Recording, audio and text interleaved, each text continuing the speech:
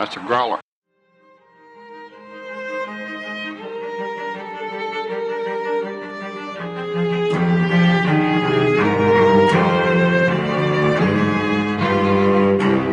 Hi, welcome to Beauty and the Beastly Minute, a podcast where we discuss and analyze and break down the 1991 film Beauty and the Beast from Disney.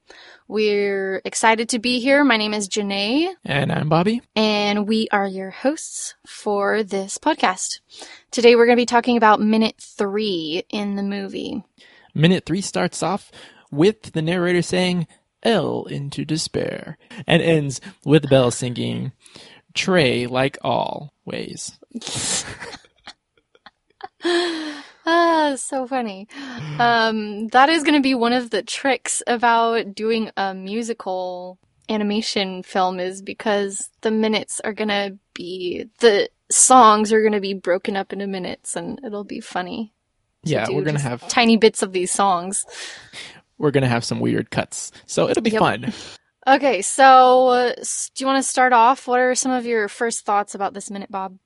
Okay, so for me, like the big thing at the beginning of this minute, we have the narrator. He's still talking about the curse. He's talking about what happened to the beast. And you get the line, "For who could ever learn to love a beast?" And that's just like, yeah, it just hits you right in the gut. And, you know, it's like if you've ever felt like a beast, that line just, I don't know, man, that's a powerful line. And in the movie, and you're a kid, you're like, oh yeah, he's a monster. Who's going to love a monster? But I think that can relate a lot more to us if we get into like the psychology of life. You know, whenever you feel like a beast, a lot of times you're going to feel like, who could ever love me for what I am? And this is kind of like magnifying that for the beast like a million times, because he's actually a monster and not just a monster inside. Right. And people judge by what's on the outside. I think that's one of the main themes of the whole movie. I mean, it plays in perfectly into that she loves reading, because there's that saying, don't judge a book by its cover. And that is a lesson that everybody really learns. Well, not everybody, but Beast and Belle, Beast and Belle definitely both learn that you have to be careful about judging by the outside. And Beast with his interaction with the Enchantress, and then becoming a beast himself, and then Belle learning to see this scary person as something more than just what's on the outside. Yes. So definitely. You always say so much, I don't have anything else to add to it.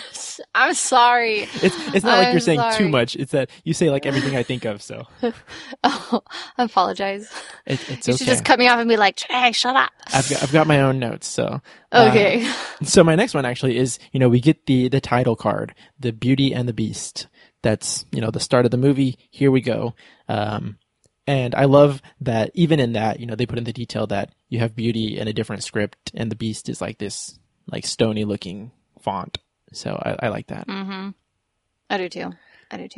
I like throughout the whole movie, I'm probably going to talk about this a bunch of times, but the contrast between them.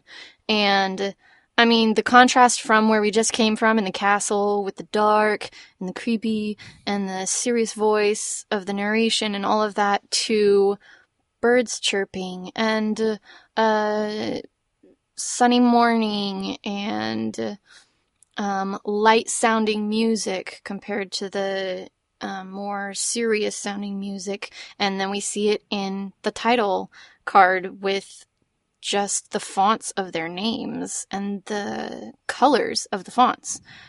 Shows that contrast between who they are and their worlds and that kind of thing, which I think is awesome. It creates awesome. Conflict. Okay, so I'm really excited. I don't know if you have anything else before we get to the opening scene of Belle coming out of the house, but I have a lot to talk about there.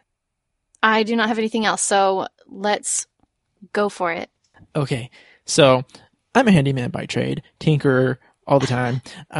Looking at this house, I mean, you get the first glimpse of what Belle's dad is. We don't know anything yet, but their house. You look at their house, and it's your typical little cottage, but then it's got like this like windmill thing on the roof with some gears going down into the house, and you've got a well, your typical everybody iconic well, but then it's got like a bucket with a line like going in the window into the house. That was hilarious. I had never seen that before. I know. These are things that I've never even noticed before. And then one thing that's really confusing, which I want to figure out because I think it comes up again later in the movie, but you've got this water wheel next to the I staircase going know. into their house, and it looks like the water wheel must be pumping water because there's no river. Typically, when you have a water wheel, it's from a waterfall or a river that's moving, Right. the water wheel. But this one has water coming off like a little spout thing onto the water wheel. And it's like, where's the water coming Oh, from? It has to be pumped from somewhere, I'm assuming. And I think in the minute you can see like the water like gushing as like another pump of water, another, I guess, amount of water comes up onto the wheel. But interesting. it's like if he has the well with the bucket system set up to do something, why does he also have the water being pumped up?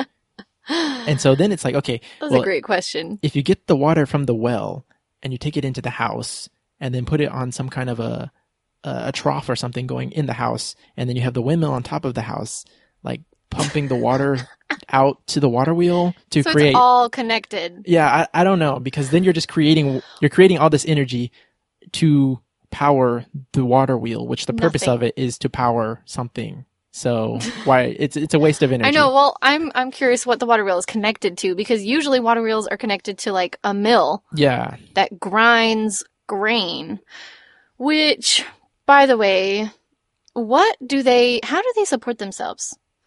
Because he's not like the most successful inventor from what I gather Yeah, later on. And she doesn't seem to work. exactly. It's okay. What is their socioeconomic status? I Because don't know. we know he's an inventor.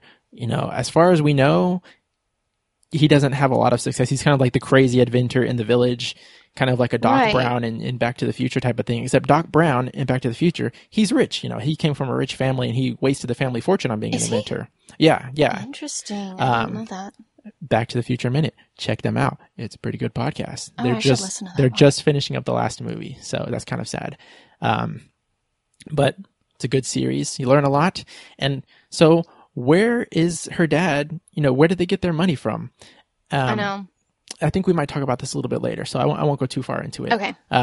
Anyway, though, But I love all the little contraptions and the water wheel. Again, getting back to that, it's set up like it's built onto the tree. So is that a good idea? Is that a bad idea? I guess it depends on how strong the tree is. But I like that he incorporated the tree into his support system. that's really funny. I didn't notice that it was built into a tree before. Yeah. It's like half of it's on the staircase and half of the other axle goes through and is leaning onto the tree, like in the nook of a branch. It's so funny because none of it really makes a whole lot of sense in terms of like, would any of this actually work? But it is brilliant in the fact that it really shows you what kind of a family she comes from and what kind of world, her home life is compared to the world she's about to walk into during this song of the town and, what they're going to be saying about her. Yeah. Yeah. They definitely have a different view on the world. And that's a big thing, if you have kids, and I have a few kids, and if you think back to your childhood, like what you develop into is based a lot on the ideas that are permeated through your childhood that your parents, kind of Right. ingrain into you. So for me, my mom, she was always like, you can do whatever you want. You just have to work hard to achieve it. And so I've kind of always had that view, I can do anything, but it's going to take a lot of work. And Right. I know other people that it's like, you can't do that. Like not everybody can do that. That's not possible. And so we see that Belle, we will see, I guess, that she has more of that open-minded like view. She reads books. She has, she's not just thinking of this provincial life. Right. So moving on to the song. Well, before we move on to the song, I wanted to talk about the season Okay. of year that we're in for a second because I never really paid a whole lot of attention to like what time of year it was when I was a kid watching this, and now watching it, it's a little confusing throughout when you're looking at the whole movie. I'm like, wait a second, I don't know what's going on. How is time passing like The this? time's a But little weird. It's a little weird, but starting out, I gather that it is fall. It's autumn time. Yes. Because of the leaves on the ground, and there's like orange-brown leaves on the trees. There's a guy with a cart of pumpkins. I mean, it's very obviously that time of year. So, just want to establish for anyone who may be confused about what time of year is it at this point in the movie. It is fall. And also, I really love aspen trees. And when I was watching this, I was like, oh my gosh, they have aspen trees Which one are the aspens? in here.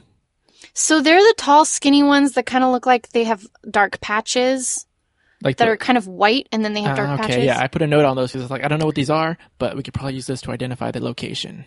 They're really pretty, but they are not actually aspens. No. I know.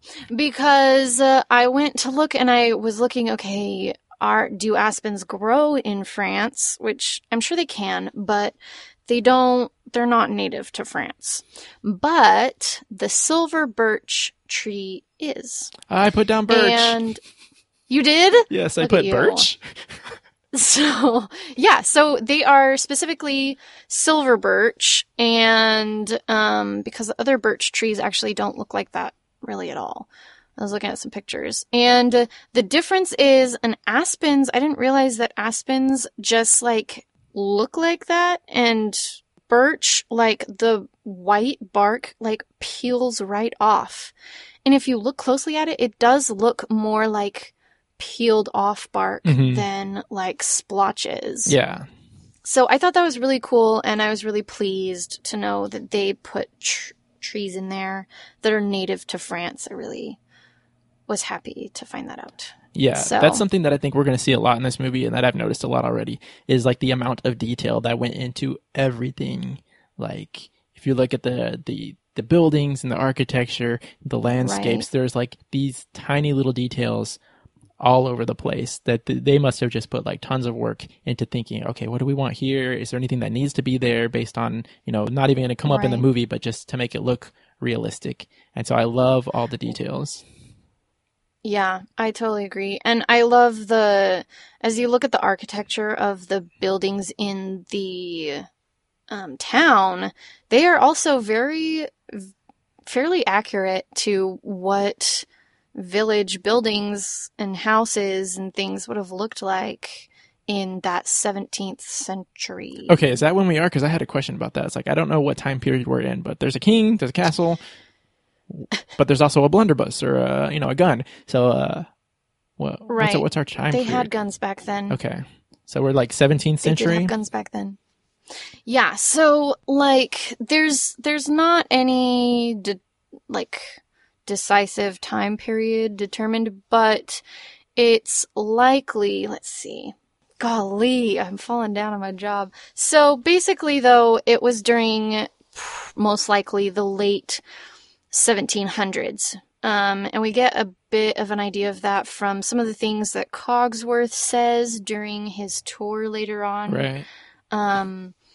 But yeah, it was during most likely the late 1700s, which was also, I think, about when the original tale was written. So that makes sense. Mm-hmm. All right. Well, I did want to say this is when we get our first look at Belle. So pretty important moment. And she comes out of the house and then she kind of like dances down the stairs. She's not just like walking. She kind of like does a little, I mean, it's not like super dancing, but it's definitely, she's got a hop in her step. And yeah. So I like that. And, it's going to come out eventually, but Belle was definitely my Disney crush. Like, she's the best one. There's arguments that can be made, but she wins them all. It. So she's the best one. That's going to come up again at some point. Awesome. I love it. Yeah, she's wonderful. And she's so like just humble and beautiful. I guess that's what makes her so great. And she has character and interests and a personality. So there are lots of fantastic things about Belle that none of the Disney princesses up to this point really had. And I guess Ariel has a personality, but she was a little bit more teenage whiny than Belle. So yeah. And Belle's still pretty awesome. In this minute, we get our first. How old is Belle? Do we know? I don't know, but most Disney princesses are like 16, so I'm guessing she's around 16. She's got to be older than... I feel like she might be one of the oldest ones, but I feel like she might be, I don't know, 19? 18 or 19? She seems older than 16 to me. Possibly, but I'll look it up. It doesn't seem like for future podcasts. Yeah, when we get more into the village, we get that she's a little different, but I don't quite get the. I don't know. We'll talk about that later, and maybe Okay. That'll come up. Moving on. But we get the first foreboding that she might be something special, and as far as Disney princesses go, with these birds that come in as she's leaving her house, and they kind of come in at her, and she's not talking to them, and they're not singing back and doing her bidding and cleaning up, but they definitely come and give her a greeting before they fly away. And she kind of does this little reach out to them that's very graceful and angelic looking to me. Yeah, so those are probably birds that hang around her house, and she's familiar with them, and they come to give her a greeting. So that's nice. Well, I mean, it's probably a good thing because she probably doesn't have a lot of friends. So. Well, yeah, we're going to see she doesn't have a lot of friends. Right. And so she's walking to the village, and she, throughout this whole opening scene, she's always pushing back that little piece of hair that's always falling down. And that's just another one of the details they put into this movie that's like, okay, I think before this, you didn't see that kind of detail in animation where it's something... That imperfection in a character. Yeah. It's a lifelike thing. I actually found something out about that. I watched a video with an interview of, oh my gosh, the girl who did the voice of Belle. What's her name? Rats. I know her name, but I'm blanking. But the girl who did it, she looks a lot like Belle. She is, kind of, at the time she had long brown hair, and she had a wisp of hair that would always fall in her face. And throughout recording, because they record the voices and the songs and stuff before they animate, she was pushing that piece of hair away from her forehead all throughout the recording. And then when she watched it for the first time, she was like, oh my gosh, that is me. They put that in her character. That's awesome. So they actually took that, and she didn't know they were going to do that, which is awesome. It's just something about who she is and who she was, and they put it in there, which I thought was so cool. That's awesome. And most of my details, I think, are about like the little details in this. So, like her hair, that's awesome. They get the movement of her dress, like as she's moving. And you kind of talked about this with the Beast cape, that, they studied the movements of actual dresses and capes and stuff to make it look more realistic. And they did a really great job, with the little stuff like that. And I did notice one other little detail I wanted to point out is as she's walking to the village, on the fence post she walks by, there's these blue flowers. And I didn't think about it until just now when I was, re-looking at this as we're talking about it. But we have like the red roses and the blue flowers, and, she's wearing blue and the Beast was wearing red. And I don't know if that means anything, but another thing to keep our eye on as we go forward to see if there's any more of that. Yeah. I hadn't even noticed that. It's pretty sneaky little details. Cool. Sneaky. We're going into the village, and I think this is my not my last note. I got a bunch of notes on this minute. But as we go into the village, it's zooming, the camera kind of sweeps around towards the village, and you can see like the multiple planes that they built this on. And I always thought, as a kid, that when they did the animation, it was just like they did each frame was a picture that they painted. Right. But it's actually like multiple pictures stacked upon each other to give it more depth, and then shot as a camera.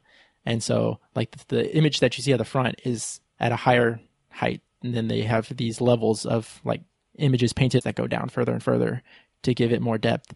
And that really comes out as the camera zooms around towards the village, because you can, like, see the movement of the buildings lining up till you get to where she's walking down the street. And so take a minute to look at that again. It's really cool to see how that movement makes it more realistic than just if you're, pretending to zoom a camera around in animation. Right. That's cool. I did not know that. Yeah. The more you know. Okay, well, I've gone through my notes, so I think we should just keep traipsing through yours. Okay, I've only got a few more. So we start into the village at the end of this minute, and Mm-hmm. you start meeting the people. I mean, this is the iconic bonjour, bonjour, bonjour, bonjour, bonjour, bonjour. Bonjour, bonjour, bonjour. Yeah. So I started looking at these people, and most of them, I'm familiar with them. They're the people we see every time we see the movie. But there's a chimney sweep. It's like, how big is this village that they have a guy that his job is to be the chimney sweep? Well, I used to think when I was a kid, I was like, oh, it's such a poor provincial town. It's little. Yeah. But watching it now, I'm like, it looks huge. Yeah, it can't be that small for all the things we see there. And so, no, right? I'm like, you've got this like weird little chimney sweep guy that pops out. And who was the other guy? The guy in the stockades. Like, why is this guy so happy to be in the stockades? He's like tipping his hat and bonjour. And he's like smiling. And it's the morning. Yeah. So he's probably been there all night. And he would not be that happy because that cannot be comfortable. What? You wouldn't be that happy sitting in the stocks all night? No, definitely not. Well, maybe he's happy because he's about to get out of the stocks. That could be true. Maybe he's just got really drunk the night before, and the town constable stuck him in the stocks for the night, and he's about to get out of there. I would be happy about that. Yeah. So my last note for this minute is, again, about the detail. And if you look at the last frame in this minute, you've got the baker and the pumpkin cart guy that you mentioned earlier. But then in the corner, there's just this tree growing up in the corner of the buildings that's like super in detail and elaborate. And it's a beautiful little tree growing there. And I was just like, man, like I could spend all day just looking at this movie one frame at a time. And each frame, I know the scenery. Yeah, you could print out each frame and hang it on the wall, and it would be an awesome picture to have. So, that's just going to keep coming up. That the detail in here is just awesome. That's all I have for this minute. Awesome. Well, thank you guys for tuning in. We hope you've enjoyed minute 3 of Beauty and the Beastly Minute, talking about Beauty and the Beast. If you would like to contact us, hop over to Facebook at Beastly Minute. You can find us on Growler Media at growlermedia.com/Beastly Minute or on Twitter at Beastly Minute as well. We are Beastly Minute everywhere. So if you're looking for us, just look up Beastly Minute and we will probably be there. So send us your comments and your observations as well. Anything else, Janae? Nothing else from me. Thanks for tuning in. We hope you guys have a great day. Don't forget, if it ain't Baroque, don't fix it. Our theme music is by Duo Hansen.